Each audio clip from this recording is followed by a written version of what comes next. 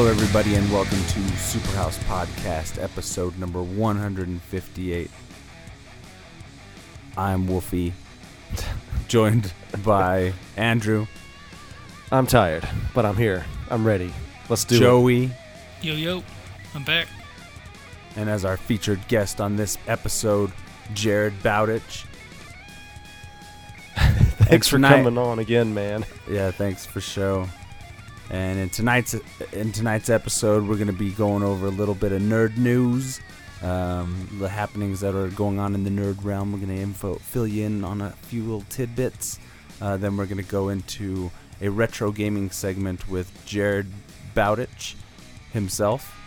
And after that, we're going to take... I discovered a really amazing website this last week called InspiroBot. It's an artificial intelligence that generates inspirational quotes and like backgrounds and stuff. It's really fucking hilarious. And then after that, we're all going to have a circle jerk. Well, I can't Welcome. wait. I, for one, can't wait. I won't be a part of that. You guys have fun. Yeah. So right now we're going to head on into the news with me. Here I am. What's going on? This is the news.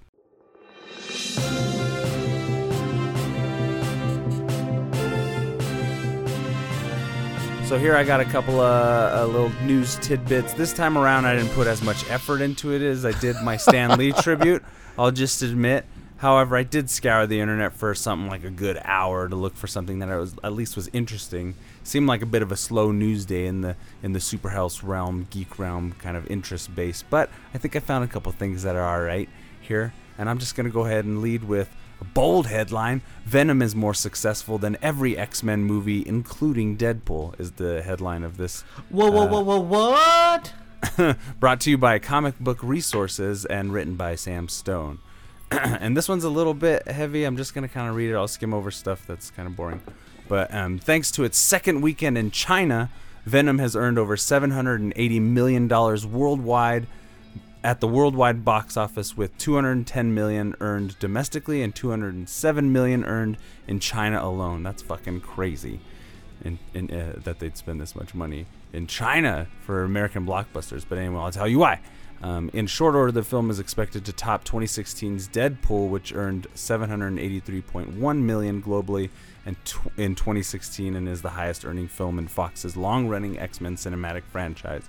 This also puts the Sony superhero film on track to earn over $800 million worldwide and potentially outperform the studio's Spider-Man, which earned $821 million in 2002 and its second only to 2007's Spider-Man 3 as the top Marvel movie outside of the MCU. The film has been an unlikely runaway hit for Sony despite reports of a troubled production, lukewarm reviews, and a lingering debate over whether the film and its titular anti-hero are part of the Marvel Cinematic Universe or in its own cinematic universe entirely, one lacking the presence of the character's longtime comic book nemesis, Spider-Man. Of course, the key to Venom's surprise success is linked to the Lethal Protector's own enduring popularity. And then they go into the creation of him a little bit. Created by writer David Michelin and artist Todd McFarlane in the pages of 1988's Amazing Spider-Man and number 299, the extraterrestrial symbiote-powered Eddie Brock quickly became one of Spider-Man's most recognizable and fan-favorite foes. In short order, he started his own comic book series where he evolved into a hard-hitting anti-hero and would eventually appear in virtually every animated series based on Spider-Man since created, as well as in a multitude of Marvel video games. And a solo film for the character had been planned for years before his live-action debut in Spider-Man 3, though it took until 2018 for the standalone movie to become a reality. At a time when 80s and 90s nostalgia is running high, the superhero films consistently top the At a time when 80s and 90s nostalgia is running high and superhero films consistently top the box office year after year, when a desire for less family-friendly movies fueled by the success of Deadpool and Logan struck Hollywood, Venom was in the prime placement for its long-anticipated solo cinematic outing, with A-list actor Tom Hardy cast as the eponymous antihero and delivering the critical highlight of the entire movie with his unhinged performance. The film's ultimate PG-13 rating opened itself up to a wider audiences a wider audience than Fox R-rated counterparts and boasted an anarchic, irreverent sense of fun that Warner Brothers' similarly dark superhero outings sorely lack. Anyway, I'm going to skip over some of this shit. But basically they were saying that it was so popular in China because there was a kind of like a 6 week long embargo on American films being released in China. And so the Chinese, to boost the local, not local, but the nationwide Chinese filmmaking industry, as opposed to just the reliance on American blockbusters. But it created some kind of void that when Venom came out, people just were clamoring for that Hollywood blockbuster because they were just so inundated with their own kind of films at the time. The big question now is, how will Venom's chart-topping box office affect Sony's plans moving forward? A sequel is virtually guaranteed, with Tom Hardy having signed on for at least 2 potential sequels, and the film's mid-credit scene teasing a clear path for the future films to follow. But looking beyond Venom, the studio's planned solo Morbius film is slated to begin principal photography in February, while additional solo films starring various Spider-Man supporting characters, including Kraven the Hunter, Silk, Black Cat, and Silver Sable, are all in various stages of development. So Venom was super successful outside of it having anything little to do with the MCU, and it's just making money all over the world. What do you guys think about all that? I feel like it's an easier concept, I guess, to get than like if you compare it to X-Men. Like it has that whole Martin Luther King and Malcolm X thing going on, at least under the surface, right? And if that's like your core base of your story, if it's based in reality, and then you bring that type of thing over to a country that's 99.9% the same race, and they've never really had these issues, then maybe that might not resonate as well. But everybody on the planet Earth, more or less, I would say, has had evil thoughts, and monsters are cool, and it's just, I think it's an easier sell, edgier, despite it being kind of a shitty, it's just one of the shittier films. Right. I don't get it. Did you not watch that movie? Someone went and saw that movie, then they told their friends to go see it, and then went back and saw it themselves. I only saw it a second time because I was at a drive-in and I was stuck there. You've seen it twice, Maddie? Yeah.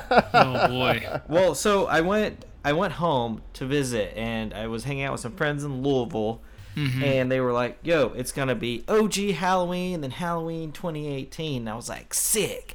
That's gonna be a great double feature." Get there, and they go, "Oh, it's Halloween 2018, then Venom." Well, the other movie, we could have went to the smaller screen at the drive-in, and they were showing Hellfest, but who's gonna go to the smaller screen? Not this guy. So I just watched it again, and honestly, seeing it a second time, I was like, oh, I knew what was going to happen, so it wasn't as bad, but I still was like, man, what could have been? Yeah. There was a really successful marketing campaign in China as well for Venom that had these really sick posters that looked like black ink in water in the shape of Venom and stuff. That was really cool. So I'm sure being able to see that. It makes me upset because, I don't know, there's some of the movies that they're I feel like studios and studio producers and all this shit who don't get good filmmaking will be like, well, Venom did well, so let's just throw a Kraven the Hunter movie out there. Who cares if it's got Spider-Man in it? I don't give a shit about Kraven the Hunter, dude. Yeah. I don't care about that. Like, I don't need that standalone movie. Yeah. And I don't want that to be a thing where it's like, well, we'll just make all these villain movies, and we'll never have the hero show up, because that's fine. People don't give a shit. And it's like, no. The best thing about some of these villains is because Spider-Man fights them. That's why they're cool. Villains are more interesting these days, it seems. No, they're not. Kraven the Hunter is shitty. I want to see a Hydro Man movie, goddammit. Stilt Man. Yeah. But yeah, anyhow, I guess the culturally those Hollywood blockbusters, they mean something to these foreign audiences in a way that probably we don't even experience. That's pretty interesting. So fuck. And we never will, because we're American. China accounts for basically half of all the like movies made and viewed in the world, don't they? I mean, they're number 2. They might even overtake America as the number 1 movie-going audience in the world. Yeah. So, I mean, yeah, it's a big deal, man. It's a really big deal. I mean, yeah, when you've got a population of over 2 billion people. Yeah. They gotta have a lot of movie time, watching time. They gotta bond. No, I don't know. Anyway, moving on to the next subject, and again, for my lack of actually like writing out my own like I did last time with the news thing, I'm basically just gonna read stuff off of sites I found, but it's good. You should go to these slacker. You should go to these sites, and also I think the information that's in these tidbits are fairly interesting. I think y'all should know about them. But yeah, this is from Screen Rant, and it's in the headline is Birds of Prey movie star confirms filming start and story details by Sandy Schaefer. And I was especially drawn to this article because it's about Mary Elizabeth Winstead, who not only is a fantastic actress and beautiful woman who I have a crush on, but she's also a badass, just a badass person in general. Anywho, Birds of Prey co-star Mary Elizabeth Winstead has confirmed the project's filming start date and even offered some plot details. In addition to being the first DC Extended Universe film that's designed to be R-rated, Birds of Prey will be the first movie to feature Margot Robbie as Harley Quinn since The Suicide Squad came out in 2016. While there are currently several other projects that feature Harley in some stage of development, including the Joker and Harley Quinn movie, Birds of Prey will be the first one that makes it to the big screen.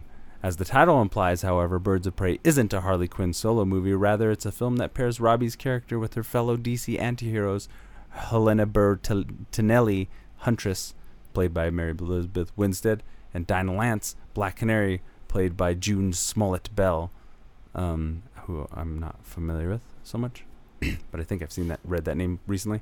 Anyway, as a member of a gang of superheroes, the movie's cast also includes Rosie Perez as a Gotham City detective, Renee Montoya, and Ewan McGregor as the villainous Black Mask. Nice. Oh yeah, Ewan McGregor, yeah. Yeah, and then the character Cassandra Cain is also featured in here, a character in the pages of DC comic eventually grows up to take on the Batgirl mantle. But she has like a full face mask, right? Right, yeah. She's like I think, is she a mute? I don't know. Actually, I never read that. But yeah, she had like a full face mask, kind of late 2000s. Only Bat family member that has a full face mask. So anyway, and so this is what Mary Elizabeth Winstead had to say about Birds of Prey production and filming in early 2019. Do you best Mary Elizabeth Winstead voice now? Okay. I don't want to sully her beautiful whatever, but I'll just read it regular. Like, it's sort of a spin-off of Suicide Squad. It kind of follows Harley Quinn, which is Margot Robbie's character from those films, and this sort of girl gang that she puts together. I play Huntress, and we've got Black Canary and Rosie Perez and Ewan McGregor. It's really fun. It's a really fun cast. We haven't started shooting yet, but we start to shoot in January. I can't wait. I can't wait to see her as the Huntress. That's going to be awesome. One of the first comics I had as a kid had the Huntress's origin in it.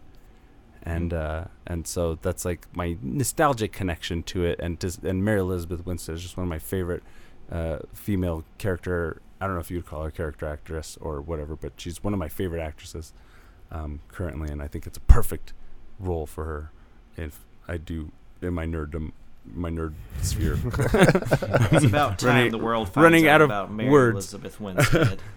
This movie is being scripted by Christina Hodson, an up-and-comer who also wrote December's Bumblebee spinoff and is currently working on the script for DC's Batgirl.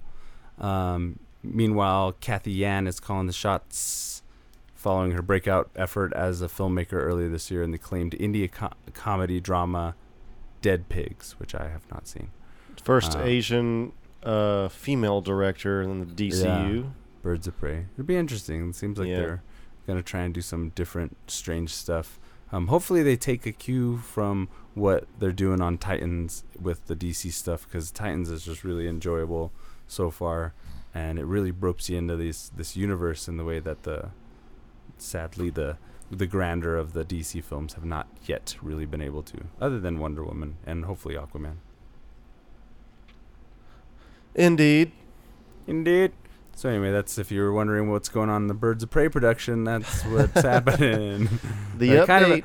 Kind of a slow news week, but there's a couple of stories there that I thought were noteworthy.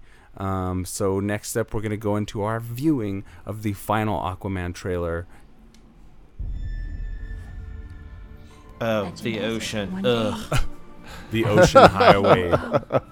Family stuff. Ugh. Who will use the Somebody's power volume's of too the loud. trident That might be me.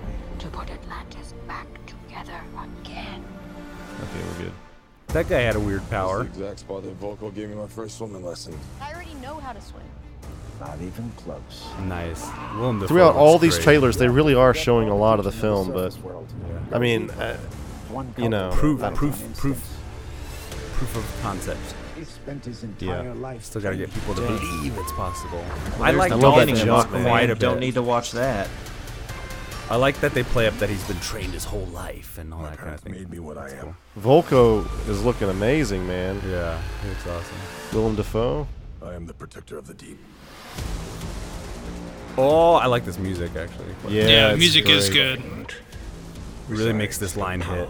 Of Atlantis. I'm gonna tell you right now, this part I liked a lot more in the 5-minute trailer. But in the hands of the true heir. Yeah, I didn't watch that. It one. was A lot just better. incredibly epic The time has come. in the other I trailer. like the electronic kind of backing music. Is it Dolph Lundgren?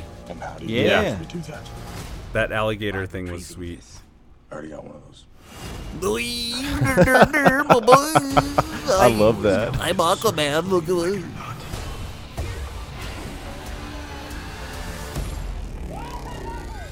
My boy Patty Wheels. Love him in This most things. shit looks dope. Black Manta, I like the smoke from the eyes. It's cool. hands down, looks so cool. You believe you'd be the Cool kid, man, whooping some asses. White Commandos. God, stuff. Mira, It's always had it's a key. fucking White Commandos. Now I need Yeah. something more. Yes. Those Yeah, are cool. Mira. Those ships. Mira's the baddest. I like how it's Epic, all, bro. not to be too nautical, but it's like all hands on deck here. Good one, man. No, I like that. They're fucking, podcast with you. This movie's gonna make a lot of money underseas. Douche. That's pretty funny, douche. Still not feeling the fucking classic costume thing there, though. Seems a little Yeah, I do shoehorned too. in. I But like it. It's about him becoming the king, though, man. He's gonna attain it somehow. yeah, what are your thoughts, Matt Matavius? I think it looks like trash. There's no. I'm just kidding. I There's think it no looks amazing. Superman. There's no. There's no Batman. Where are they? It's Bruce Where's Wayne. Where are Wolverine they? at? I don't know what comics are. No, I think it looks great, dude. I'm super excited for it. I love that I feel like I like that the trench is in it because I really like that run in the New 52, which is when Andrew was visiting this weekend. It's the only Aquaman comic I've ever read was just that first volume. Nice. So, but I really like the creature design. got I one like on all the me. weird sea creature shit. I kind of want him to explain it all and tell me what each one is. I know that's not going to happen, but I can't wait to see weird dragon sea creatures fight one another in a big war. Black Yeah. Manta looks sick. I'm like Joey with the smoke in the eyes. Looks Yeah. amazing. I always fear when I see cool villains that I would feel like there was a time where it's like, let's just kill them off. Let's just kill that one off. Let's kill this one off. So I'm really hoping that James Wan, and I do trust him because he has made some of my favorite horror movies of recent years, that he will not kill off certain characters just because, like, well, he was the villain in the first one. He's got to die, right? That's probably my biggest worry going into any, like, comic book movie, because I feel like they just do that too much. I mean, it's gotten a lot better over the years, but I'm afraid that's my biggest fear going into Aquaman, that, like, I'll be like, oh my god, Black Manta was so sick. Why did he have to die? Oh yeah, I see what you mean. Like Darth Maul. Yeah, well, I mean, like that, and then it's like, I mean, generally, Kill off a like, cool character. Yeah. yeah, they just, for a while there, every time a new villain showed up in comic book movies, it's like, we gotta kill him. And it's like, why? He's the rogues gallery. This dude stays around. Yeah. Like, they fight Yeah. more than once. You know? Right, It's right, like, right, Then they right. team up with other villains and then fight the hero. Like, dude, you guys are fucking squandering your films here. So I don't think that's gonna happen, but that's my biggest fear going into Aquaman, that I'll like see. I'll be like, that he's so sick as Black Manta or Ocean Master or something. I'm like, why'd they? Yeah. God damn it! Just put him in Patrick jail. Wilson. It's fine. It will be They cool to can- see Patrick Wilson and Patty kind of Wheels. this That's my big boy. blockbustery P. Willie. colorful. Because we've seen him do superhero stuff with Watchmen, but this will be cool because it's such a different feel altogether. My To favorite see thing how about he- James Wan is how he just brings people with him. He's like, yeah, I'm going to put you in Aquaman. And Patty Wills is probably like, oh my God, thank you so much. I need to go see your movie. Patty Wilson. Patty Wheels. So when they announced that "Home is Calling" thing, that's been one of the slogans for this movie. Mm-hmm. And Momoa, no, not Momoa, he's not on Twitter, but I think James Wan posted that or something, and then Patrick Wilson tweeted back, "No, it's not. Go home. So go back to your surface world or whatever." That's funny. Nice. That's my Patty Wheels. Nice. Patty Wilson. Cool. Joey, what do you think about it? I think it looks really good. It's probably the first, I guess, DC movie I've been, by watching it, I've been excited about it. Wonder Woman? Yeah, I guess since Wonder Woman. Oh yeah, that's natural. So it's been, no, that's not. So I guess That's it's been about a year and a half at this point. I guess I'm still sort of, a little sketchy about it, but just kind of, from what BVS and Zack Snyder and all that has done to the DCU, but it looks really good. I'm hearing good things. Basically everything I've ever heard about it is good, and so the trailer looks great. The colors that I keep seeing, it just looks awesome. Like they really did a really bang up job. I hope the rest of the DCU follows suit, because it's looking good. Is it my go? Yeah. Oh yeah, sorry, Andrew. So how you feel about the Aquaman final trailer? So far up to this point, there's only been one thing I've been kind of iffy on, and that's the something trident from the 5-minute trailer. Yeah. It does give me pause as to if Momoa can really carry this film. Yeah. that one scene. But I gotta say, man, I racked my brain trying to think of anything else that I dislike about any of this shit. Yeah. I mean, the bright colors, the tone is there. There's humor there. You got James Wan doing it. Everybody that's surrounding Momoa is excellent. This is the first trailer that really sort of delves into Volko as well as Atlanta, Nicole Kidman's character. Uh-huh. She's has more of a more screen time in this trailer than any of the trailers that we've seen. Yeah. And the father as well, Django Fett. I forget his name.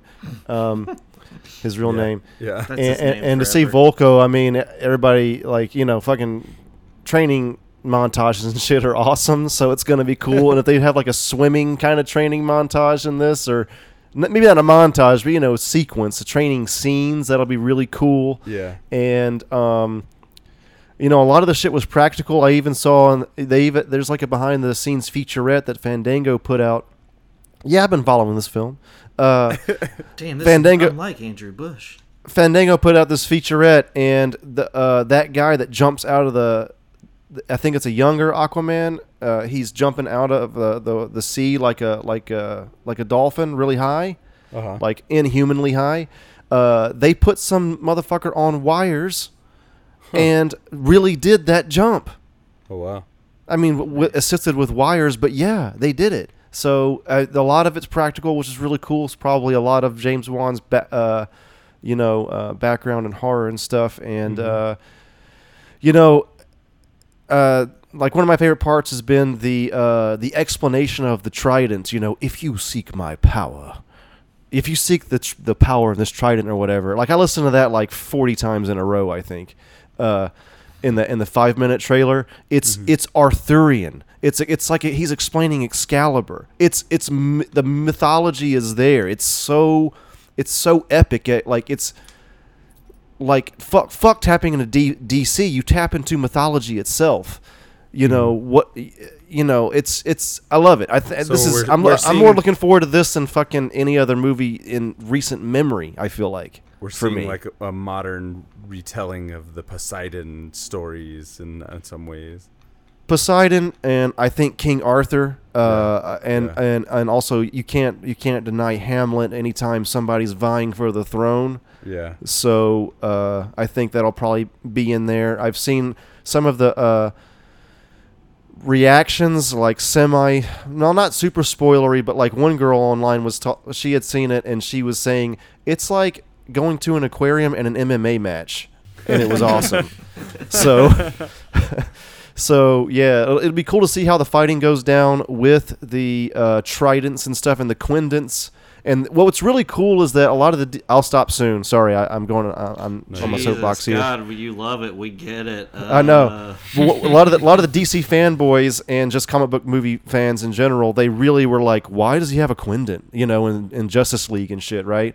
He always has a trident. It was one of those things they switched up because maybe more points is more badass or whatever. So I wonder if the people that got behind this movie and James Wan were like, well, we got to work with this trident, so let's make it the quindent. So let's make this a huge story point, and he's also ascending to the throne, supposedly anyway. So maybe he just gets the trident when he becomes the actual king, and we're gonna make this thing basically Excalibur. So, man, I can't fucking wait, dude. Honestly, Nice. I'm done. Hell yeah. I think it looks cool.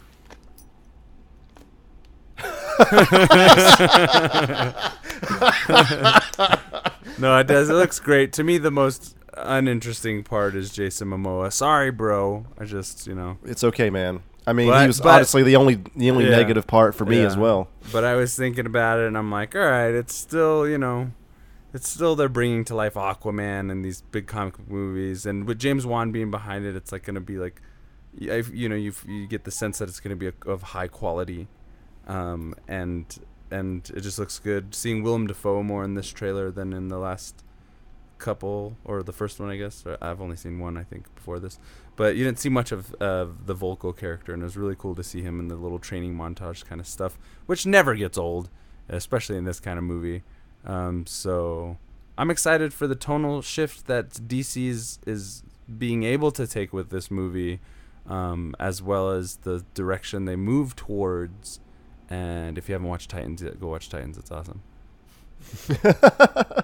That's a lot darker than this movie's. I'm on the be, DC tip now. Now it's connected with me. Well, they had a shakeup on their not CEO, but like there was some shakeup where they made Walter Hamada the lead, and they took out a few other people. Yeah. So seems like Hamada is maybe a few other people too are turning behind some the scenes. dials and flipping some switches. Is this over after here. Jeff Johns or what? Course correct, huh? Jeff So they got rid Johns, of Jeff too? he's taken a lower position as a creative okay. head instead of being also like I guess like a company manager. He made type. some sort of weird. Sorry, were you finished, Stefan? Yeah. Sorry about that. He made like kind of a lateral move, maybe even going like down a position to become a bigger deal with the Green Lantern movie, the inevitable Green Lantern movie. For Jeff Johns, Yeah. Green Lantern is his baby. That's his. Right. He loves Green Lantern. I So. love Green Lantern. I was just gonna say that's my main connection to the DC universe. Is I really love Green Lantern. Anyway, I hope it's good. I love Jeff Johns. Titans is good. You should watch it. And there's obviously with that desert scene and a few other things with the trench from Jeff Johns. I think that Jeff Johns probably has a big role in this film. I don't think he's an accredited writer. Maybe for a story, but not for screenplay. Yeah. And if you haven't checked out that Jeff Johns run, I think it is really good because it kind of addresses. It wants to address all the problems with Aquaman in kind of a meta way in the beginning. There's even a kid that comes up to him in the comic and he's like, "What's it like being no one's favorite superhero?" That's a panel in that comic. Yeah. And things happen from there, and they're like, "Do you talk to fish? You're an idiot." There's a bunch of stuff like that. They want to address all. It's a genius move. You want to address all of your problems right up front, and then Jeff Johns leads you on that, and then you get to see how cool Aquaman can be.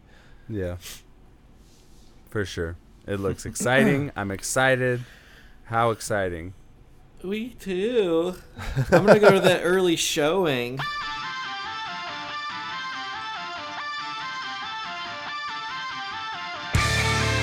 And so right now we're going to head into the retro gaming segment of this episode with Jared Bowditch. What's up, man? What's up, man? You got a few games to talk about tonight? I do. First list I got for you guys is Kusoge, which is shitty game in Japanese. Urban Dictionary defines it as games with abysmal graphics, gameplay, and or sound. Games that feature an abnormally high amount of bugs that lead to a lot of glitches, broken controls. However, Kusoge can also be a game that is just incredibly frustratingly difficult. Like, difficult to a point where it's like, why did you even make this? Like, who can beat this game? Yeah. Cat Mario. Yeah, like, so the first game on the list is a game that came out for the Nintendo by Sunsoft called Mr. Gimmick.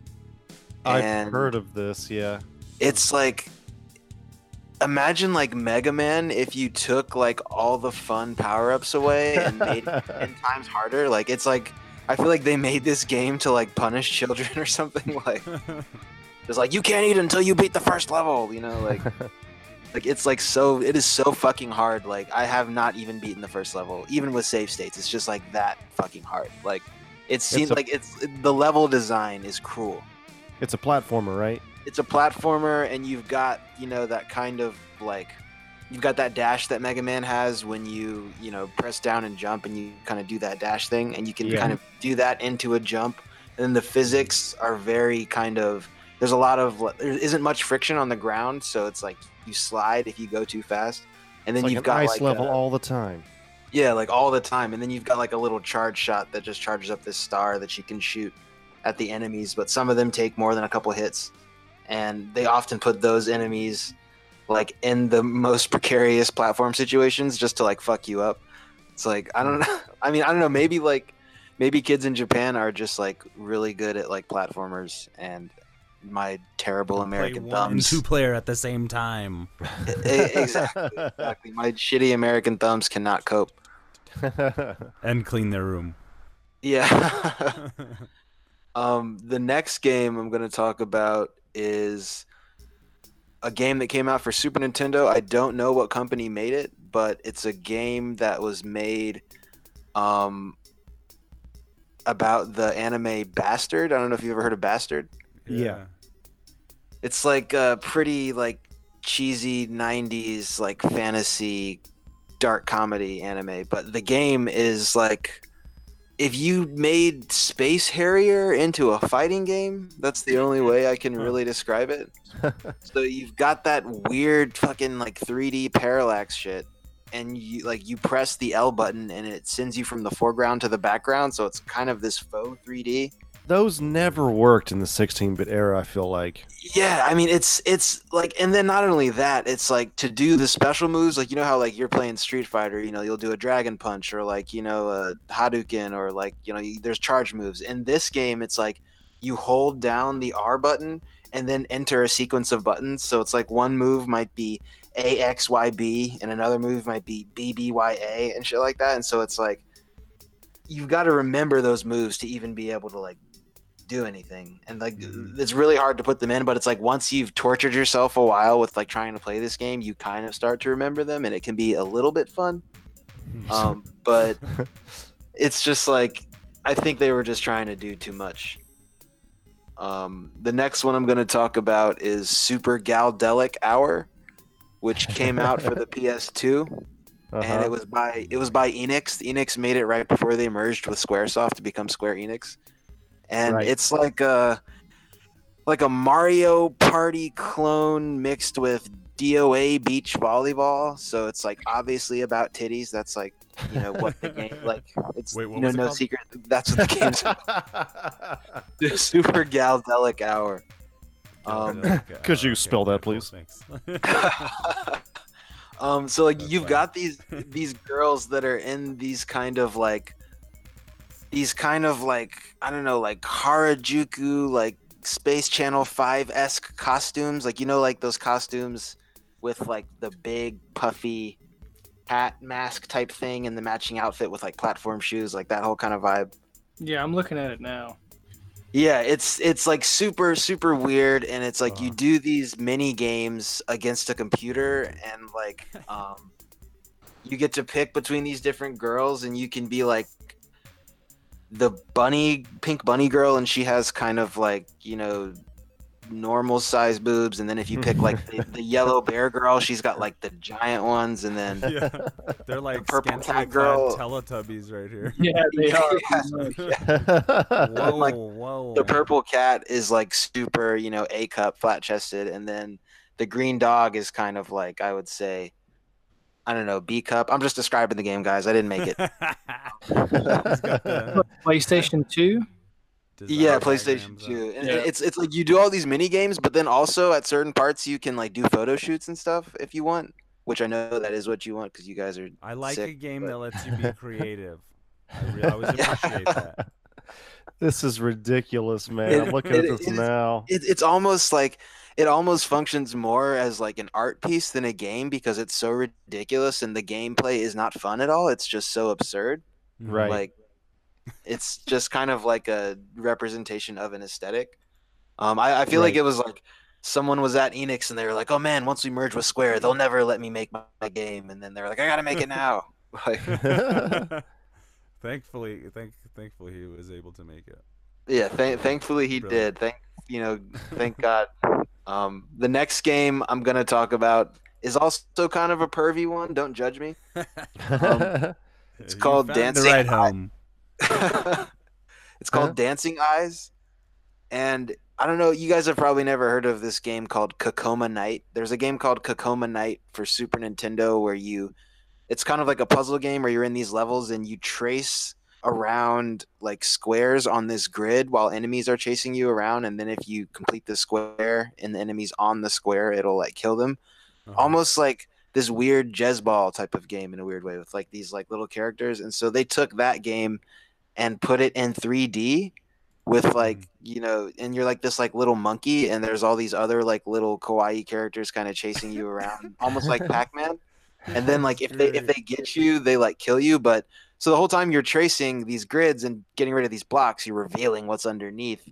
And for probably about 60% of the levels in the game, it's like a girl in some scantily clad, you know, outfit, and like one of them is actually a girl in a shower, and you're like breaking away the shower curtain.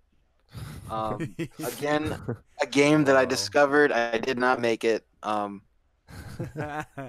mean, Sounds there's like great. one level where you're kind of breaking down this globe that has an alien head inside, so it's like not all pervy, but mostly pervy. They And- gotta throw that in there for just like it's a video game. It's not Yeah, purely yeah, just and it's a like the reason why I'm saying masturbation simulator.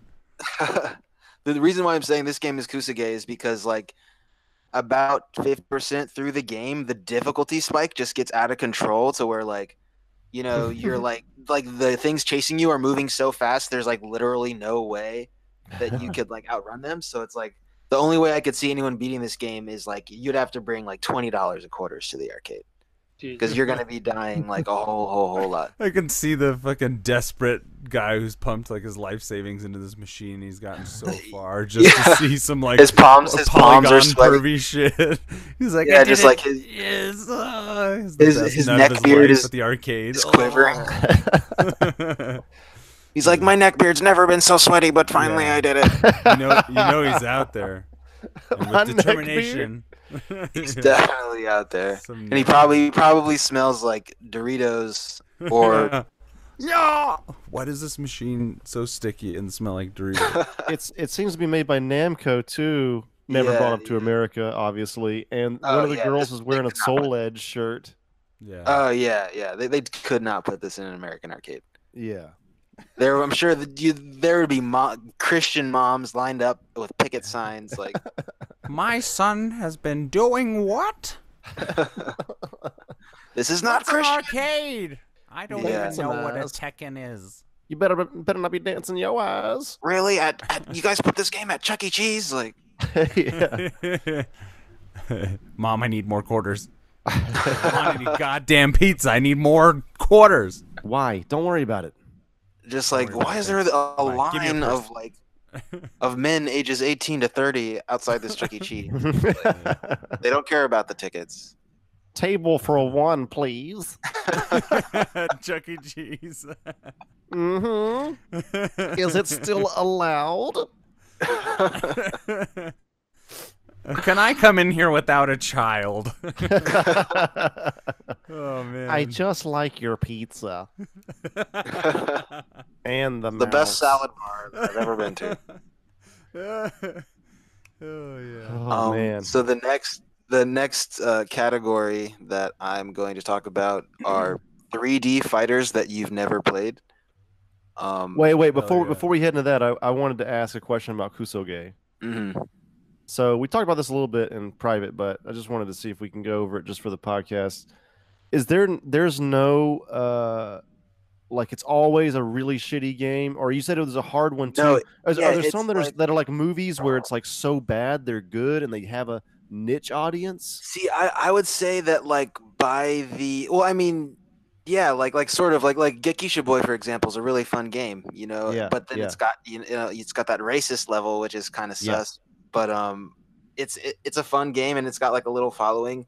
But I would say like a game like the first Battletoads, where it's just like it gets so hard that you literally want to stomp on your Nintendo, like throw it out the window. Like that's an example of like Western Kusoge. So Look at stop games buying like these that, things. or games like you brought up, Andrew, Superman 64. Yeah, Just like or that I think it was mainly I think it was unreleased, but that Penn and Teller Sega CD game. Oh yeah, see, Sega CD is like super obscure. I haven't really Yeah, like done much research into that. I think that there's that. Well, that game was never released, I think, but it was almost completely made. Oh, and it shit, was I've made had- by It was made by Penn and Teller, who don't seem to like video games, and they made it just to fuck with you. They got that Desert Bus game and a few other like mini games in it, and it was just ridiculous. Do you remember Back to the Future 2 and 3 for NES? I probably rented them, but I don't remember them all that well. Jeremy had that as a kid, and it's just like that. I would feel like is a shining example of Western Kusoge. In ET, right, for Atari. Yeah, and also Shaq Fu. I feel like that Yeah. might be kind of a divisive thing because there's like people who love the game and people who like, burst into tears at the very mention of the game. I had Shaq Fu back in the It's a day, and I great remember game. like I sort of liked it. I mean, I think I thought it was kind of silly too, but I remember kind of liking I was like, the Shaq novelty. can do everything. Yeah, Wow, I mean, I he's feel the like new it Bo didn't- Jackson. I feel like it didn't control that differently than like Eternal Champions or any of those other Exactly. Z-list Yeah. fighting games. Like I don't know why. Like because there was actually a website. There was some dude who was devoted to buying every copy and destroying it. Oh wow. Oh my god. Like Nice. but I think he just like needed a mission or something. Wow. Eternal Champions was one of those like kind of minor hits, but it was done so well. I remember it being a pretty good game, Oh no, it was very fun. It was very fun. and they never brought it back. That's one that I And, think like, that they should Do bring you remember back. that Justice League fighter for Sega? Yeah, that was pretty good too. Yeah, that one was pretty good. But I Where like most fighting Superman games. had like the party mullet. Superman, yeah, he did. Well, that was during the '90s when he had the mullet, like the All early. mullet's a party mullet. There's business mullets and party mullets. So you gonna buy the tractor or not? Exactly. Oh man. Could I set you up with this Jeep? Like and some Zubas? How can I Any get you other to drive off questions? The lot today. Any other questions about Kusoge before we move on? Nah, man, that was great. All Yeah. right. Next section. All right, next section, 3D fighters you've never played. Yes. I guarantee you've never played these. I don't know, man. The Challenge first me. one is a 3D fighter with RPG elements from Squaresoft. And I know you think I'm going to say Urgies or something like that, but no, I'm Tobal. talking about Tobal 1 and 2. Oh, nice. Character designs by Akira Toriyama, button layout similar to Virtua Fighter. And then there was like in Tobal 2 they added this dungeon crawling mini Yeah. game type thing, and like the enemies that you would fight in the dungeon, like after a while you could like get them to, I don't know, join your side or whatever, but really all that means you could unlock them as a playable character. So pretty much this game that normally had like 8 fighters, like if you unlocked them all, you could have like 60 plus fighters, even though a lot of them Whoa. would be like Jeez. a mouse or a penguin or just like, Yeah. you know, like these little kind of shitty enemies with like not that many moves, but it's Tekken still kinda kind of did that made kinda for like a shit. wacky. Yeah, yeah. Later It on. makes for like a super wacky kind of. Yeah. match. Okay, so But this, I this remember really seeing this is the really artwork. tells you a lot about me. So I imported this game when I was like 12 or 13. I was playing Japanese games then. Yeah. Tobal 1 was in America, but Tobal 2 was a Japanese only release as far as I remember. And I remember it Tobal number 2, they put the word number in it. Tobal number 2 was the best import game I had ever played at the time. It was It's very good. incredible. It's so good, and it should have had a better following than it did.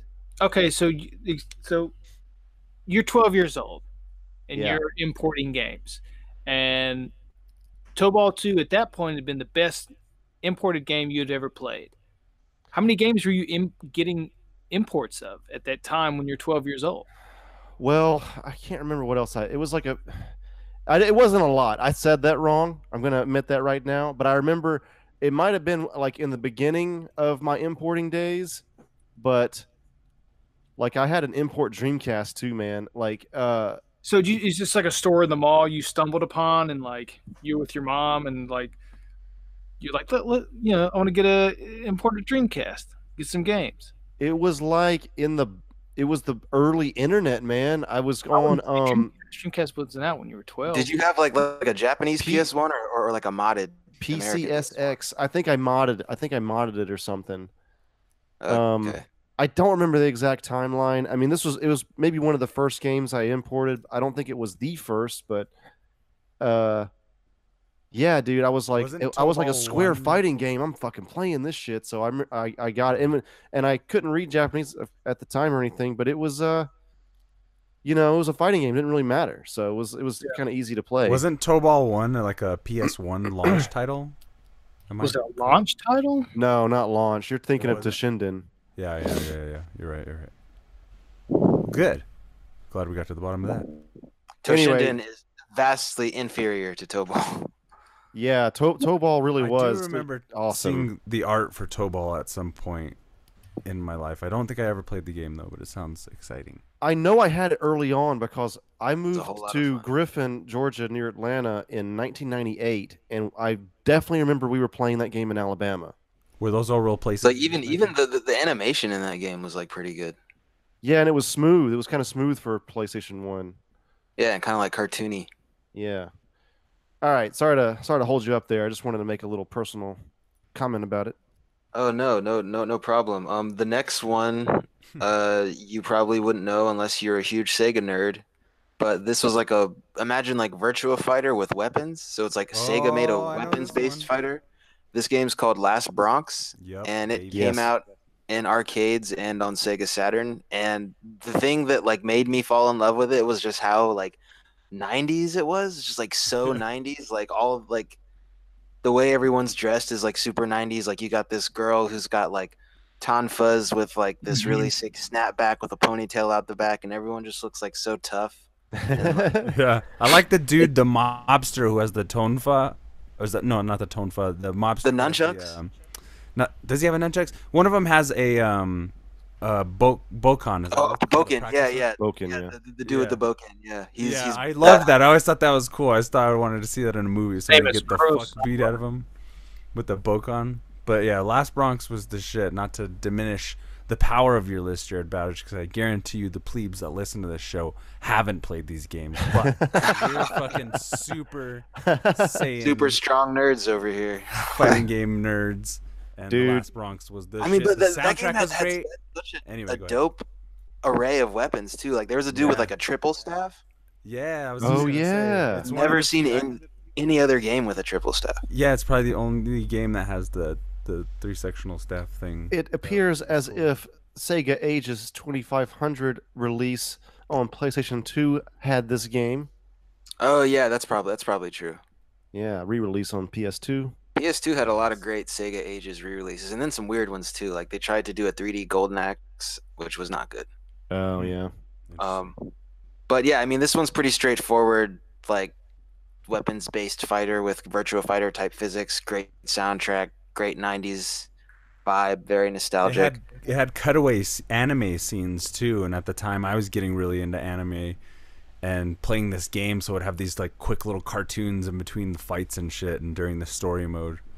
It was Yeah, I'm a awesome. huge fan of anime cutaways. Yeah. Aren't we all?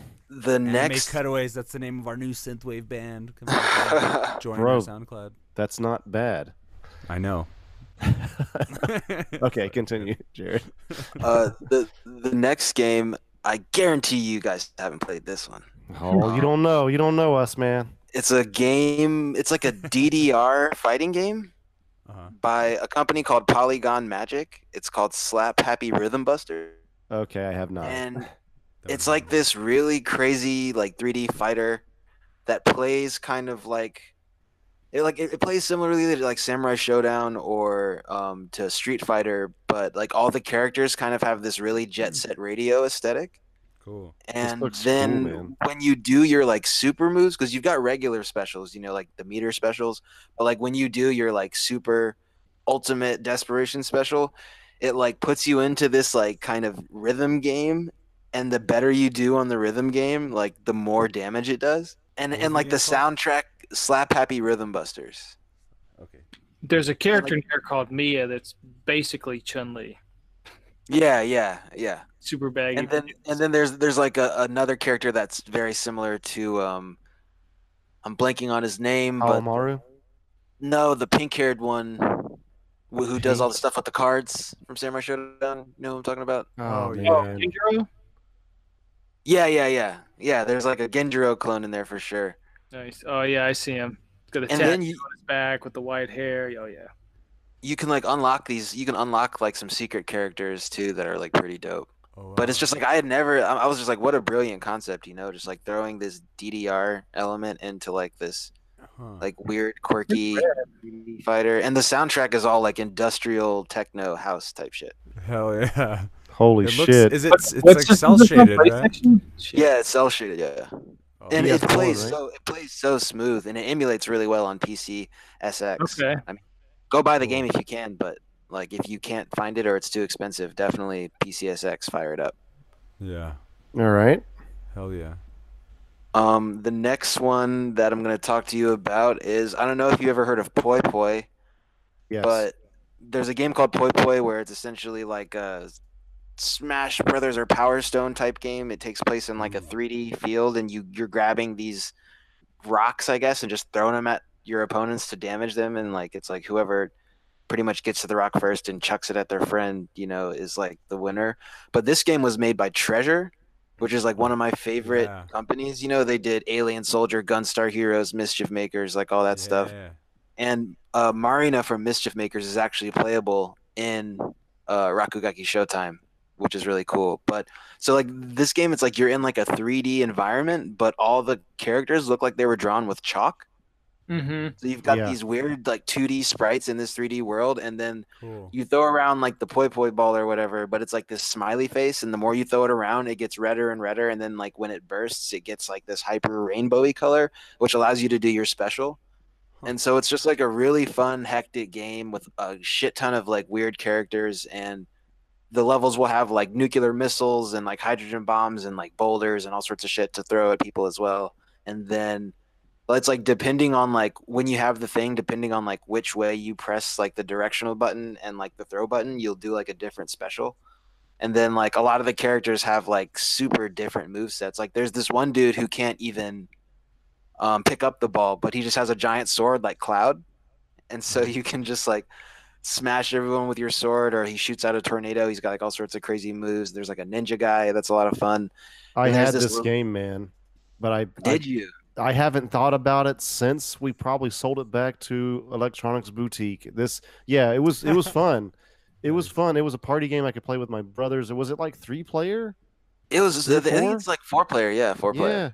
Yeah, it was fun. I remember. It's just like once you said it, I was like, God, I know that. And I'm looking at it now. It's like, yeah, yeah, I had It's this one. called Poi. Oh no, it's POY. called Rakugaki Showtime. This Oh, I one. thought you were talking about Poi Poi. No, this is a Poi Poi clone by Treasure. That's like 10 times Oh. better than Poi Poi. I had Poi Poi. All right, Rakugaki Showtime. Gotcha. Yeah, Rakugaki Showtime is like Poi Poi on steroids. Gotcha. I'm a bad listener. Sorry. And then Cool. then there's like this other character who can she just turns into like a really fat lady. It's like she's got like a transformation attack, and she turns into this really fat lady who can like jump and like create shockwaves, and if she hits you, she does like a shit ton of damage. Yeah. Definitely check it out if you're into party fighters, and also if you like Treasure, which is a really weird company. This is cool, Yeah. man. It's a really strange looking. What system? Yo, is this it's a on? fucking blast. PS1. Oh really? Okay, cool. Yeah, it's so much fun. Like Party this is a fighters. game I would love to play like with 4 people on like a projector or something. Mm-hmm. Perhaps we can make that happen.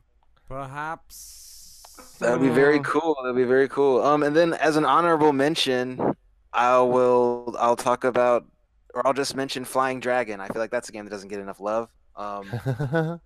It's like a Natsume Culture Brain fighter. That's like What did all those the words mean? Hiryo Nuken series, the Hiryo Nuken series that was on like Nintendo and Super Nintendo.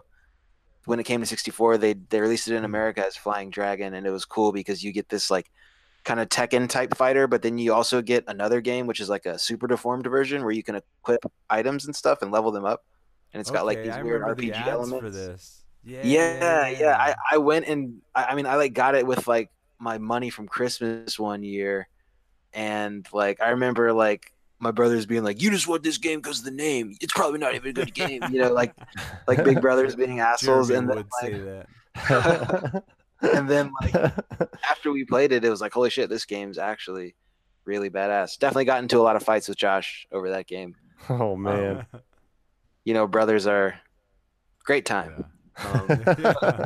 I don't know I what you're think I've talking played this about. a few times.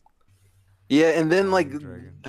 there's like a sequel that came out, but only in Japan, of course, and it is literally impossible to emulate. And if you find it, it is like an insane amount of money. So I think I'll never play it. But What's that This is one? Flying Dragon 2? no, it's called like Super Chinese SD Fighter, and it's just like they just made a sequel of like the super deformed version, but it has like a bunch more characters, like this mummy guy and like these other characters from these other Natsume games. But like Natsume didn't really release a lot of games in America. I feel like that's a very like Japanese only type company. Okay, it looks like it's for Super Famicom, right? So it's $115 No, it's for N64 or N64. Oh yeah, I was about to say. Yeah. The Super Hold on. Famicom version Natsume. is very emulatable. Yeah, right. Yeah, I was thinking that. Trying to find how much it is on eBay, but I can't 64 find it. emulation is not always the easiest. Yeah, I've never 64 really stuff. gotten a really good, like sort of okay on PC, but it's it could be a lot better. I feel like Yeah.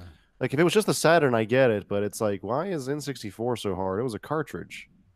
Yeah. I mean, like I use Project 64 and like it emulates Smash Brothers and Tetrisphere pretty well, but it's Yeah. kind of like hit or miss. Another one I'll just throw out there just in case you feel like googling it that came out for 64 is Rakuga Kids. Uh I don't know if like if it came out in America or only in Europe, but it's kind of like if you ever played that game Clay Fighter, it's kind of like Clay Fighter but with Whoa. crayon drawings, and it's like this very adolescent kind of like very kindergarten type aesthetic, This but it's looks like awesome. actually a good fighter. Like there's like it's got all the Wow. elements of a good fighter, This is nuts. a good 2D fighter. The images I'm pulling up are. I'm looking up pretty all of incredible. these. Yeah. Rapper the Rapper, the fighting game almost. Yeah, exactly. Exactly. Yeah. That's exactly what it's like. Wow, that's awesome. This is And it's cool awesome, because dude. there's actually like a hip hop. There's like a hip hop cat who like throws basketballs at people. Yeah. That's Hell awesome. yeah. This is also N64. Yeah. Cool. Okay. Man, some hidden gems. These are Right. awesome, man. Yeah, I mean, I like, like I fell know. in love with fighters and just went on like a research binge like years ago, and was just like, I have to play everyone ever made, or everyone Yeah. that's good at least. What's the most perverse and the most depraved fighting game out there? Oh God, there's a game. It's a Dojin fighter, which means it was made by a bunch of sweaty nerds in a basement. And it's a game called Super Strip Fighter, and it's problematic as hell. That was also on TurboGrafx. Super Street But- Fighter. But like this, like the most recent one though, like Super Strip Fighter 4 or 5 is like very like, I almost don't even feel right talking about it because it's like not very Me Too at all. But yeah, like Yeah. the super moves are very problematic. Oh my god. Some of these images, Google that. bro. Want to find out why too? Is it pornographic? Pornographic, but like not in like a very non-consensual way. Okay, I see. Oh, my god. okay. Yeah. I asked for the darkness and I got it in spades. Exactly, which like makes you think, you know, like why, What is like that? there's What is it called again? Dojin? Yeah, Dojin fighters are just fighters that are made Go by like outside, guys. you know- Just a couple times a week. Just go outside. Dojin, Yeah, a Dojin but like- game is like it's like And then when you come say back. indie, even if you say indie game, that means it was made by an indie company. Yeah. Dojin is Yeah. like it's made by just dudes in a basement, like he's saying. Yeah. yeah, like pretty much if like all of us just decided to make a game, that would be a Dojin game. Cool. Well, just so before we round out, I found a little interesting thing on the internet this last week called Inspirobot, which is an artificial intelligence dedicated to generating unlimited amounts of unique inspirational quotes for endless enrichment of pointless human existence. So I found this to be pretty funny. We'll see how it translates to the podcast. Each time a new image is generated with like a new sentence, it's got behind it some kind of correlating image. Sometimes it seems like they're random and don't go with what they're saying, but somehow that even makes it a little profound. So I'm just gonna read a couple of these and see what happens here. Inspired by, and also another thing to note is it's fun to think of like a robot thinking of how humans exist and what may be important to us. Keep that in mind. Anyway, generate. This is Inspirobot. Boom, it's loading. The first one is just a guitarist on stage and some epic portrait, and it just says save him. So not sure what Inspirobot was saying there, but we're just getting warmed up. Let's see what happens. I like it.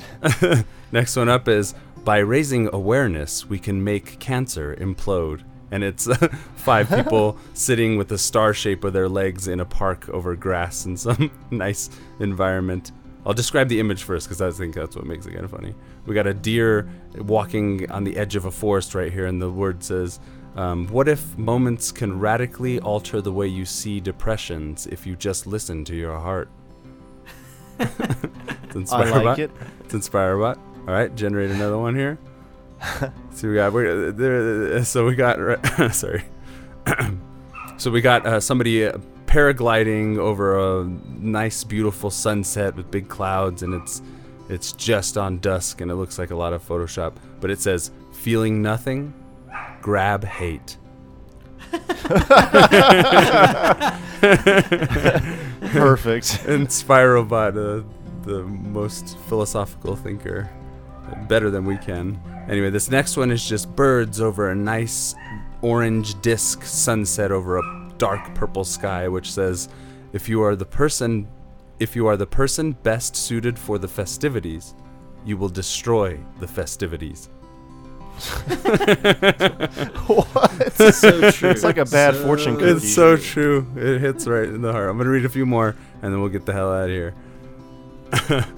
Quotes give perspective on existence, is what the thing said while loaded. Oh, Jesus. This one is a guy standing with his back to us in a forest, looking pensively, and it says, "Minds want you." Okay, that one's a little... That's terrifying. yeah. This robot is getting just way ahead of us, ahead of the curve. This next one is a pair of glasses sitting on a closed laptop of the MacBook sort over some plain-looking background, and it says, "Please don't plan for Facebook friends." What? Okay. That's weird. All right, couple more, and then we'll get out of here. This is Inspirobot, folks. Check it out for yourself. It probably works best when you can sit and read it. And, Have you just been refreshing this like for days? Well, you just generate it, and it generates a whole new one. So some of them seem like pretty random, and then other times it's like this robot really giving you like this really profound, abstract kind of advice, and you're like, yeah. Is it's that kind like of some Zen riddle shit? It's kind of feels like a fortune being told in some way. Like you're bringing yourself to it and your intention to it. You hit generate, and you get an image of a guy in some kind of performance with sparks shooting from behind him, and it says, "Love, the most emotionally frustrating drama you'll ever see." What? All right, one more, and then, So true. then we're out of here. This one is the city skyline. Looks like a New York City or whatever, with just one tall building standing amidst shorter buildings, and it says, "Aim for intoxication, and you may receive solutions." What? Good and advice. That's Inspirobot. Check out inspirobot.me. We fell a little flat here. I thought that would be pretty funny, but check them out for yourself because they're really pretty hilarious, juxtaposed to some of the images, and whatever this robot's thinking up is kind of disturbing. So welcome to the age of the AI. I am Woofy Cruz, a.k.a. Woofus Artufus, a.k.a. Donnie Dub Styles, a.k.a. Silly Slappy McHat Slappy Sloppy Joe. And this has been episode 158 of the Superhouse Podcast. And boy, we sure had a lot of fun. Thank you, Jared Bowditch, for coming on for that retro game segment. We'll see you again next time, hopefully with some obscure RPG hidden gems that we'll be looking forward to emulate in the future or possibly collect. Who knows? Payday's coming soon. Anything's possible. Oh, yeah. We'll see you again next week with some fun sections, possibly more news and some games probably. And we're going to play Truth or Dare and tell each other our deepest, darkest secrets and the audience as well. I'm signing off. How about you boys? This is Andrew, and check out all of our social media shit. Just search for Superhouse Podcast. Signing off. This is Joey. I'm gone. Bye. This is Maddie. Bye-bye. This is Stefan from the Superhouse Podcast. Be sure to check us out on Patreon, on Facebook, Twitter, Instagram, and any other godforsaken social media outlet that we should be floating on. We are basically on all social media. Yeah, all social media. Mainly Facebook and Twitter and Patreon. Check out the links in the description. We have a lot of cool goals set up on our Patreon. Like if you donate $1, you'll be able to give us a topic for us to talk about. And we'll talk about for maybe an hour or more. Who knows how long it'll take. And that's pretty tight. That's the coolest thing. Wait, we're on the internet? That's pretty good. If you and we can make money. What? If you donate $1,000, you get full frontal nudes. We haven't set that up, but it's a possibility. You give us $1,000, who knows what'll happen. Check us out. I'll do that. I'll do that. You get to go on a date with one of us for $10,000. But you pay for everything. You get to have your way with Maddie for $20,000. For $1 million, I'll give you Joey for a weekend. For $30,000, we'll help you hide a body. Check out our Patreon. Superhouse Gigolo Project. 2018. Links in the description.